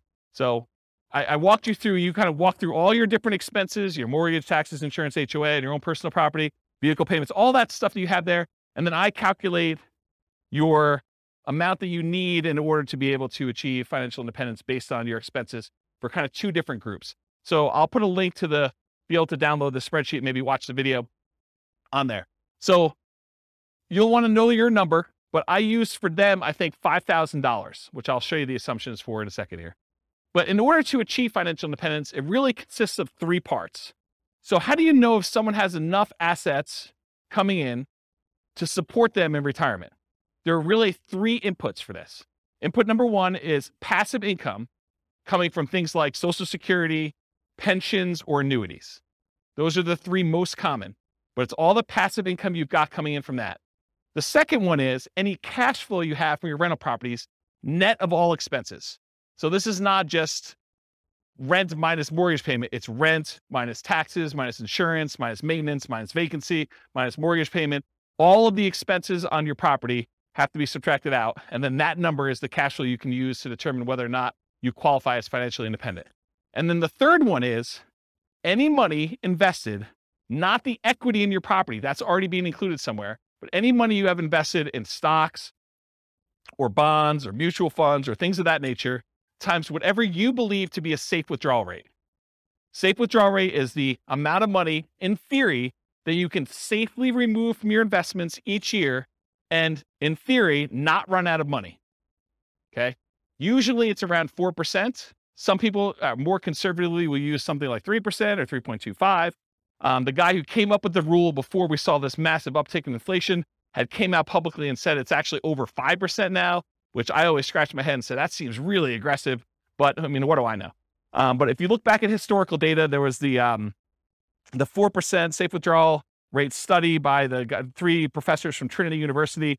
They did a bunch of back testing on historical data with the stock market and bonds, and they came and said that with a very high probability of success, very low probability of failure, that taking 4% of the amount of assets you have invested in stocks and bonds at different ratios, they did a whole table, so you can go look at the report if you want to. I think it's called the Trinity study. But they said that 4% is a relatively reasonable number to use based on historical data. Okay, so the three things, it's passive income from Social Security, pensions, and annuities. That's number one. Any net cash flow from rentals. And number three, your yearly safe withdrawal rate multiplied by the amount you have invested in stocks, bonds, mutual funds, things like that. The sum of all three of those, if the money coming out from your cash flow, your passive income, and that safe withdrawal rate, if that exceeds the amount you need in order to live, then you are technically financially independent mathematically. Does that make sense? So in order to see if somebody qualifies for this, we're going to use any Social Security they have. So if they go late enough where they're old enough then to have Social Security, that will count for us. Okay. And I did a calculation based on their Social Security, and I think I started them at age 21, try to give them a really long runway. with this, okay? Any net cash flow from rentals. So if they're buying rentals in these scenarios, then the cash flow they have from the rentals after all their expenses counts. And then any money that they have in their bank account that's not being used for down payments or whatever, we're using a 4% safe withdrawal rate for that, and that counts as well. So the three of these things will count to determine whether or not they've achieved financial independence, and I'll tell you what month they achieved that minimum target monthly income in retirement to be financially independent. Does that make sense? Did I confuse anyone? All right, cool. All right, so all of these assumptions are changeable if you just copy the scenario to your account. They're married. They're both 21 years old. They've recently graduated from college, and they're working in a technology department of a large healthcare business. Might sound familiar to someone in this room. They have a total of $10,000 saved up. Okay, so they're not starting from zero. They've got 10K. They earn $72,000 a year combined. So $36,000 each. Does anyone have a problem with that number? Do they think it's too low? It's probably low. I'm looking at someone who works in that field. Yeah, it's very low. Okay. So I'm trying to be conservative though, right? Like if I come in here and I use, everyone makes $200,000 a year, people are like, whoa, James, no one makes $200,000 a year. So I get it from either way. So here's how I worked it out though. I said, okay, look, McDonald's is hiring at like $16 an hour for us, right? I mean, I think Qdoba, the burrito place I go to, they have signs on their door. They're hiring like entry level at 15. I was like, 18 seems like a relatively low bar, right? Maybe I'm wrong. Maybe it just seems like crazy, but it doesn't seem that far off. And that's $18 an hour, working 2,000 hours a year, $36,000 a year each is how I got there. Or you could say, look, if they're really as motivated to achieve financial independence as you say they are, then 2,000 hours a year is like part-time work, in my opinion. I mean, there's other people they're going to be offended by that, right? I'm going to get hate mail, I can't work more than $2,000 a year. I mean, 2,000 hours, that's like the first 6 months of the year for me. I mean, I know there's some business owners in here that they're like, yeah, 2,000 hours. Yeah, that's easy, right? But I'm going to get hate mail, I'm sure. But I use 2,000 times $18 an hour to get $36,000 a year for each one. I think that's a reasonable number for a lot of folks. And so I'll try to use these same assumptions across all the different strategies to compare them. So you'll be able to see more of as close to an apples to apples comparison as you can be, knowing that you're comparing different things. Okay. This may be hard for you guys to believe. They're saving $1,000 a month before they buy any houses. Okay. So between the two of them, they're saving $12,000 a year on a $72,000 income. That's pretty aggressive, but they're motivated to achieve financial independence. In fact, I say that they're obsessed about achieving financial independence so they can retire early. They want to fire. They want to find their best path to financial independence together. They're both taking Social Security at age 67. That's what I modeled it at. And Social Security was estimated based on them working until the full age of 67. You guys all know that if you stop working earlier than 67, your amount of benefits actually goes down for Social Security though, right? You guys know that, right? Like if you don't put in enough, then you don't get the whole thing. It goes down. Okay. So I've assumed though, incorrectly, that they've worked till 67. So if they get to the point where Social Security kicked in and it matters to them, that will be a factor. But if it's before that, it really doesn't matter anyway, because they've then achieved financial independence without Social Security. Okay. Any questions on the changeable assumptions? Because you can go in and change these. You're like, hey, look, 72,000 a year is crazy, James. I don't know where you got the number from. Nothing? Okay. This is the worksheet you have, the loan types. I'm just pointing out that when they do the 15% down loan, I'm using 6.75%. That's what I got yesterday when I called my lender as the interest rate for a 15% down loan. And in order to do that, they had to pay 2 points to get that loan. They wouldn't give us a par rate. They wouldn't give us a rate where you didn't have to pay any points. Okay. And if you're doing 20% down, it's 6.625. There's 2 points for that as well, but there's no PMI. And then if you put 25% down, it's 6.5%. That's par. There's no points required in order to get that rate, and there's no PMI on that one. Okay, so that's the interest rates I'm going to use. If they were, when we cover Nomad next week, we'll be looking at these conventional loans, and you'll see the interest rates for those, what they are. For example, putting 5% down is 5.5% versus 6.75 or 6.625 or 6.5. This is why putting only 5% down starts to look attractive, is the interest rate's so much better. We'll cover that. We do Nomad. Any questions on this before I go on next slide? Okay, cool. More changeable assumptions. I modeled this out for 60 years. So if for some reason they don't achieve financial independence, it's possible they achieve it after 60 years. Okay, so 720 months, 60 years. So they'll be 81 at the end of this modeling. Based on their income, I think I looked it up. It should be about a 17.85% effective income tax rate. That's what I've estimated it to be. I'm assuming a 3% inflation rate over a very long period of time, guys. 3% is reasonable. I know we've seen crazy numbers recently, but look out long time in history. 3% seems right about there. 5.5% mortgage interest rate for the owner occupant, but they're not doing owner occupants except in some examples here, but they're doing the investor rates, which are listed on your spreadsheet. They have a 4% safe withdrawal rate number. They have $5,000 minimum target monthly income in retirement. So they're trying to get to the point where they have $5,000 a month in passive income from those three sources in order to be considered financially independent. And I do adjust for inflation. So it's $5,000 today, but in the future, it may be $7,000 or $8,000 or $9,000, depending on what time it is. Okay. And why did I pick $5,000 when they're making $6,000 a month? Because they're saving $1,000. So I want them to be at the same level of lifestyle, not at the same income. So they're not saving $1,000 anymore. They're only saving nothing because they've already achieved financial independence. And so we're trying to get them to the point where they replace their standard of living, what they're actually living on. And I've also said, hey, look, when do they get to the point where they can live a $10,000 a month lifestyle, which I don't even think I showed you numbers for that today, but I do run that math and show you when they're earning twice as much. Okay.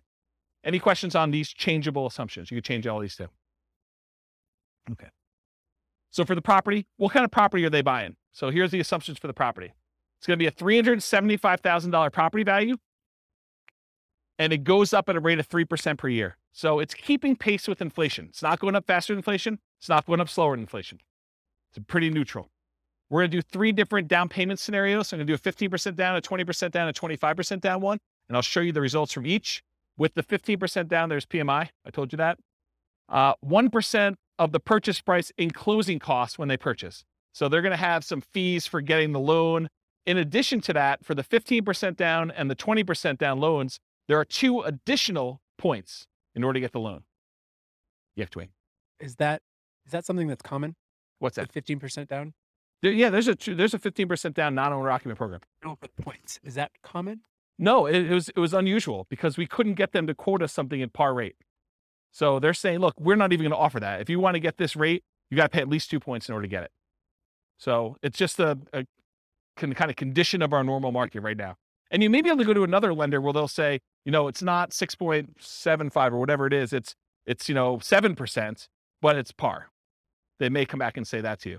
And so each lender is a little bit different. This is one lender I called. There was a lender that I talked to told me that between 25% down and 15% down, there was only a quarter of an interest rate change.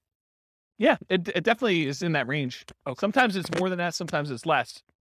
Okay.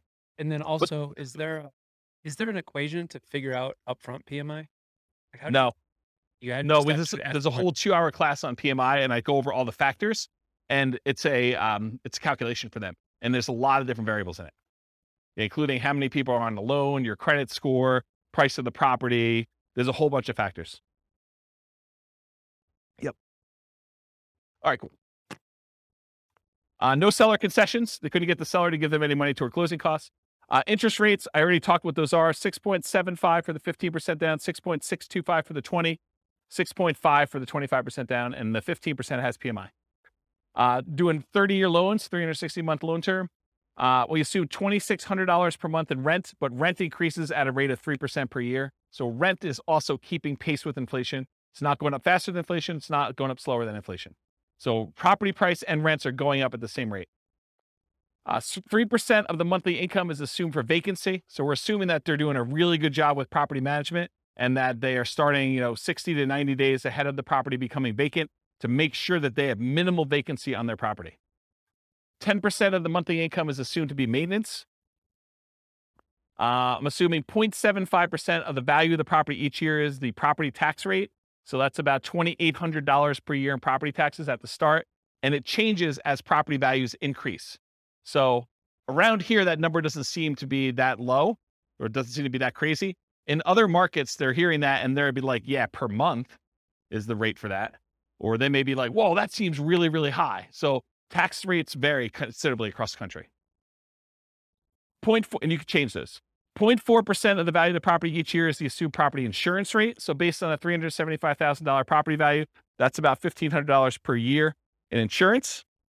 And again, that changes as property values go up too, because insurance should cost you more as your property value is worth more to continue to insure that property. Because if it burns down, they got to replace it. So this is a residential property, and 15% of the purchase price is considered the value of the land. We use that when we're calculating the depreciation benefit. Any questions on the property assumptions? This is sort of I always feel like I'm like doing a magic trick and I'm showing you, look, there's nothing up my sleeve. Like I'm showing you all my assumptions so that you know exactly what is about to happen. Then when I show it to you, you can't be like, but what's the insurance rate for that? What's the taxes for that? How much income are they making? Because I'm answering all up front. That way you can't say to me later, but wait a minute. Okay. All right. So I wanted to show you a baseline of, hey, if they didn't do any real estate at all, if they just said, I'm going to invest $1,000, I'm going to save $1,000 a month, and I'm going to invest that in the stock market, I'm going to get 8% return in the stock market, how long does it take me to achieve financial independence if I only invest in stocks? And for this one, it's primarily that 4% safe withdrawal rate times the amount that they have invested in stocks, right? Because that's where the majority of their money is coming from. So in that case, it takes them 482 months, about 40 years. Someone who's saving $1,000 a month, that doesn't seem like it's that wrong, right? I mean, it takes you 40 years to save up for retirement. You're going to be like 61 years old at that time, and you'll have enough to be able to replace your income using a safe withdrawal rate by investing in stocks. Doesn't seem unreasonable. So that's how long it takes. What if they just buy one owner-occupant property where they move in and they live there and they do the rest in stocks? Does that impact things? Turns out it does. They can actually retire, be financially independent at 396 months if they buy one owner-occupant property and invest in stocks otherwise. So considerably faster. What is that, 86 months? What is that? How many years is that? 7 years? Okay. Now at this point, we've kind of taken it back. They have not opted to buy the owner-occupant property anymore. They're only going to buy rentals. They're going to continue to live in a rental themselves, and they're going to buy up to 10 20% down payment rentals. If they buy 10 20% down rentals, they live in a property that they're not buying a property to live in. They're just staying in the property that they're renting in and continue to pay whatever rent increases there are. It takes them 370 months buying 20% down rental properties in order to achieve financial independence this way.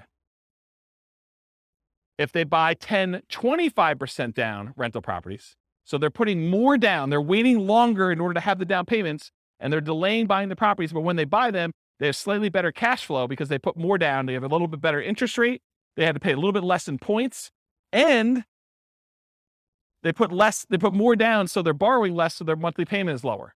So they have the benefits of additional cash flow. That means that they can actually achieve financial independence in 346 months if they do it that way. Just something else to point out too.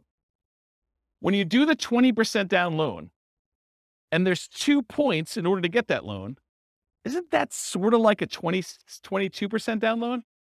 That's closer to that 25% down than you might have thought, right? Because it's not 20% down now, it's 20% plus 2 points. So it's really a 22% down loan in order to get that loan. Where the 25, you have no points. So it's really 22 compared to 25. So it's closer than you'd think. Right? You got a microphone? I guess it'd be on the amount that you're taking out the loan, 25% on purchase price, but That's right. It's a cost for one of them, and the other one you're actually getting even more benefit by putting more down. right. So it might be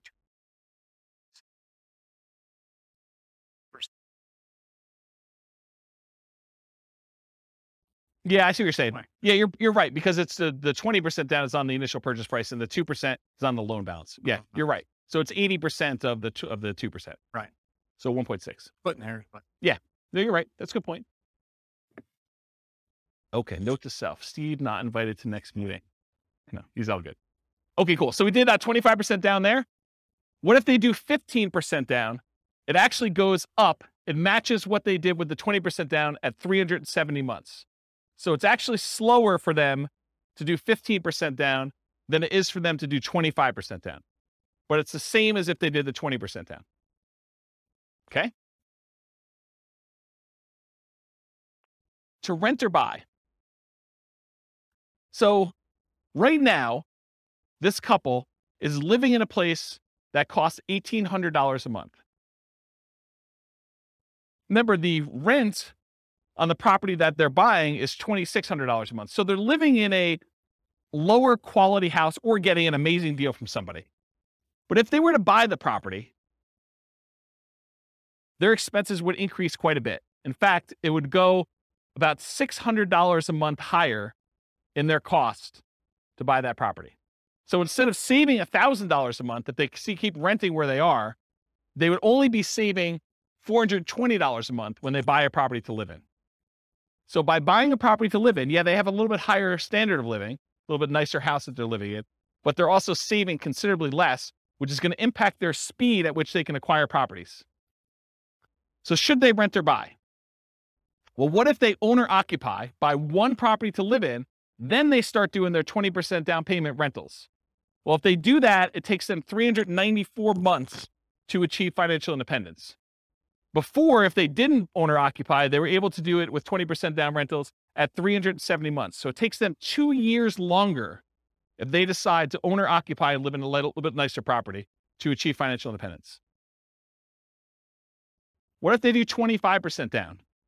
In that case, it takes the same exact amount of time, 394 months. That's if them buying a property to live in and then saving up to do 25% down payments to do that. What is going on at 394 months that they're both the same? We'll come back to that. And then finally, if they do 15% down, it's still 394 months. Why are they all the same? Does anyone know why they're all the same? If you're going to owner occupy a property, but then you're going to buy 20% down, 25% down, or 15% down properties, why are they all the same 394 months to achieve financial independence? It's not that they all get paid off. It's that their owner-occupant property, they bought it not immediately because they didn't have enough for a down payment, so it took them a little while to save, but their owner-occupant property gets paid off at that point. And when you actually have your owner-occupant property paid off, you no longer need $5,000 a month to maintain that same standard of living. You actually are $5,000 a month, whatever that mortgage payment was, less. So your target to be able to achieve financial independence now drops. You no longer have to be able to afford that mortgage payment. You still need taxes and insurance, but not the principal and interest part. So that happens at month 394 because now they no longer have a principal and interest part of their mortgage payment. So the threshold for them to be qualified for financial independence is now lower. So they achieve it. Does that make sense? Okay. So why are they similar? Paying off your primary residence reduces the amount you need to qualify as financially independent. These are all right around when they pay off their primary mortgage, including the one where they bought one owner-occupant property and they had stocks, because that also lowers the threshold then too. Okay? Any questions on this? Sweet. So changeable short-term rental assumptions. And I talked a little bit about this. Rents are going to be higher, but fees and expenses on rents will be significantly higher as well. Overall, I've assumed that the net after all the additional expenses will be 25% higher. So in this case, instead of $2,600 a month, I'm assuming you're netting $3,150 per month in rent. But I also added some more to maintenance. My thinking was, hey, look, if you've got a property and you've got a lot of turnover and people are living there and actively being in there, you're probably having a little bit more wear on a property than having a tenant living there for a year and having just regular turnover or a year or more. Okay. So I assume that maintenance went from 10%, which is $260 a month, because it's 10% of the $2,600, bless you, or 20% of the $3,150, which is $630 per month. So now this has increased quite a bit. And so when you have both a 25% increase, but then this is increased by whatever that is, almost $400, it means a very modest increase in cash flow. So here's cash flow at year 10. When you had it with the short-term rentals, you're doing about $220. I'm sorry, you're doing $467 a month with a short-term rental and $220 a month if you were just doing the long-term rental. So you're still doing more cash flow, but it's not quite as significant as you might have thought. And I may be completely underplaying this, where you may say, but James, I'm really doing twice as much in rent, and my maintenance is closer to 20%, or maybe it's 25 or whatever it is, but doing twice as much in rent, my number is going to be much, much better. Yeah, that's why all these assumptions are changeable. Go load it up and change the assumption and rerun it and see what your number is. But based on this, I wanted to show you what the impact of achieving financial independence is, even with just this modest increase. Okay? So now doing the short-term rental with 20% down, they achieve financial independence in month 298. It's significantly shorter than all the other options we've considered so far. So getting that extra rent matters. And then 25% down, it's 285 months, which is even shorter. And putting 15% down, it actually is the same as if you bought 20% down rentals. Okay. So it does increase it. The best one is doing 25% down for short-term rentals. And then what if you owner occupy and then do short-term rentals? Those are all right here. Buy one owner occupant, then short-term rental, 20%, 25 and 15%. So it bumps it back up to 346 months for the 20%, 334 months for the 25% down, and 345 months for the 15% down. So it's sort of what you'd expect. Any questions on that? That's it. I will stick around for questions. I got applause, right? Any questions on any of that? Overwhelming? Micro? See? Yeah, I don't know how many people will care about this question or the answer to it. It was sort of related to PMI. Do lenders care the source of your down payment? For example, if you're actually using HELOCs, not cash, is a lender going to care ahead of time, what the interest rate on your HELOC is? Are they going to try to pre-compute, these monthly payments on your HELOCs? Or are they just going to say, 25% is 25%. I don't care if it's cash or, whatever. Yeah. So that's a really good question. I'll answer a couple parts of it and then tell you definitely talk to your lender to find out. Okay. And if you're concerned that you don't want to, muddy the waters with the lender you're actually using, call a different lender and get a generic answer to the question and then call your lender to verify. But here's how I would think about this. I think the lender is going to definitely take into account the payment you would have on your HELOC to qualify you from a debt to income perspective. So that will definitely be a factor for qualifying for a loan. However, I don't think that they would have a problem with you using the HELOC as the source of your down payments to do that. But it's possible that these loan programs can change and that they might, raise an eye at it as things change. But my understanding is that you can use HELOCs for down payments, but they do take into account the payment you would have on your HELOC to qualify for your DTI calculation. And they may even do more severe than what you might imagine. They may say, because you have the capability of borrowing up to this amount, we are going to use the max. So they might even do something like that. But talk to your lender to find out for sure. Was that all the parts of the questions? Okay. Yeah. Yeah, because I know people do cash out refinances and then they use the money in order to buy properties as well. So I would think the HELOC would act very similarly to that. But they do, in general, they do care where you get your down payment from. If money just suddenly shows up in your account, they're going to want you to source it. They're going to want you to tell you where you got it from. I sold my Dogecoin or whatever it is. Right, exactly. So they're going to want to know. And then you may need to produce documentation on such things, which, this is part of the challenge with a lot of these crypto things, right? It's like, unless you have a really crypto-friendly bank, might get tricky.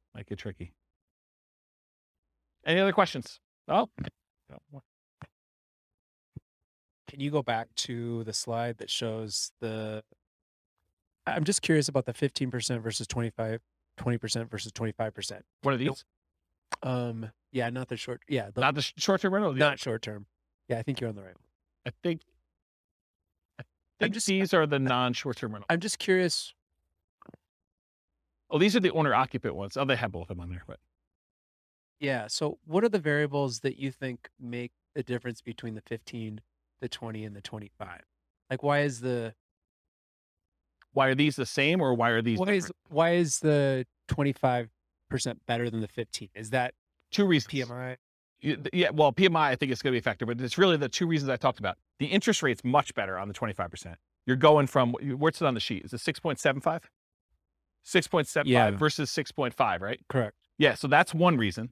So that compounds over this time period, whatever it is, and multiple properties. So like it cascades. You're not just talking about one property with that 25% difference. You're talking about 10 properties eventually with that difference later on. And so it cascades. It gets worse and worse and worse, or better and better and better, depending on which way you're looking at it. So the interest rate is the difference. And when you do 15% down, you're borrowing more. And so your cash flow is much worse than if you put 25% down because you're borrowing less.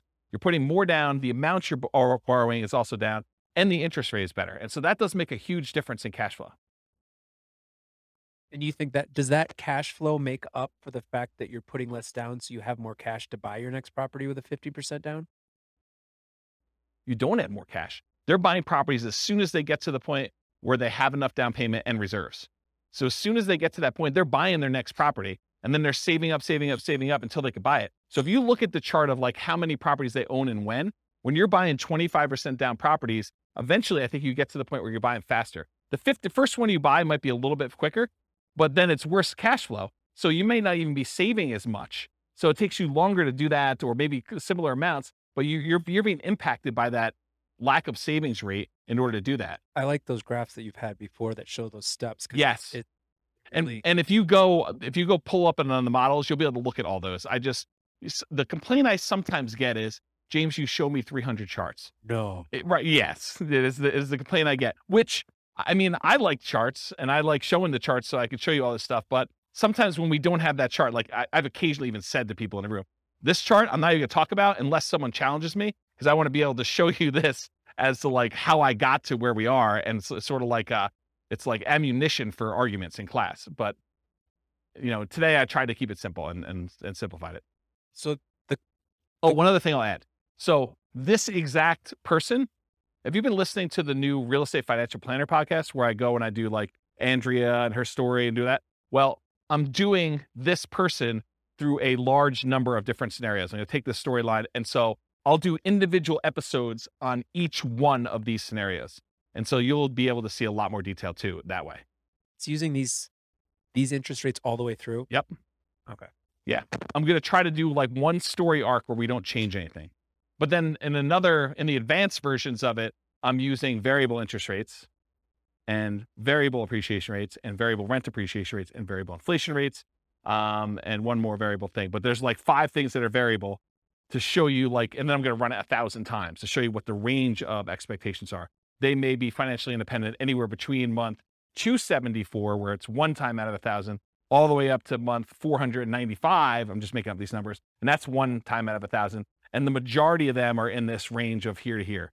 And I'll be able to show you that in advance. And those are based on historical data, like the variable rates, No, they're variable.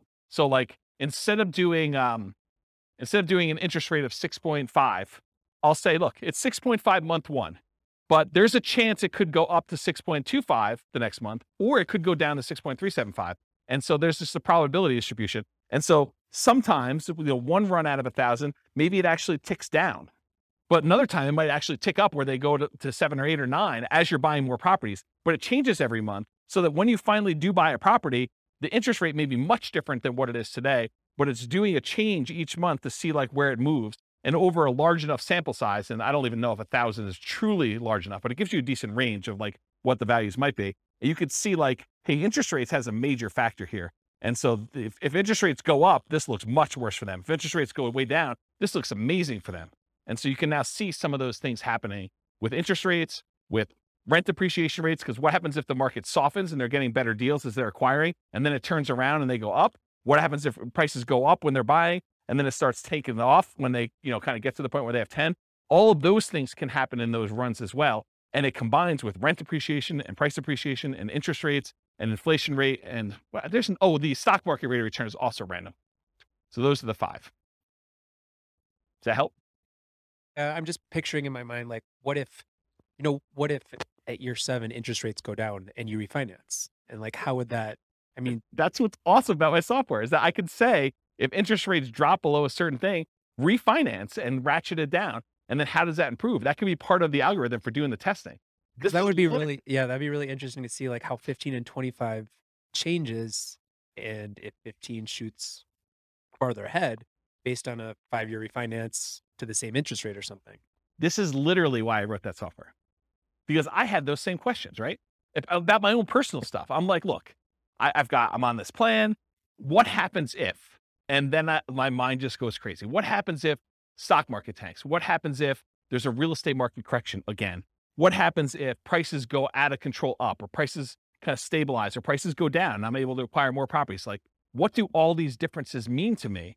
And how does it impact my ability to be resilient in retirement? Or, during my acquisition phase of kind of getting to that point, like, what happens there? This is literally why I wrote all this stuff. But those are the types of questions. Yeah. Yeah. So that's it. Okay, cool. That's it. All I got for you guys today. So stick around for questions.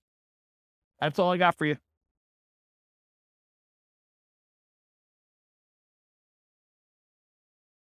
With home prices up, mortgage interest rates up, and rents up, but not quite enough to counteract the higher prices and interest rates, cash flow on rental properties in Sacramento is harder than ever.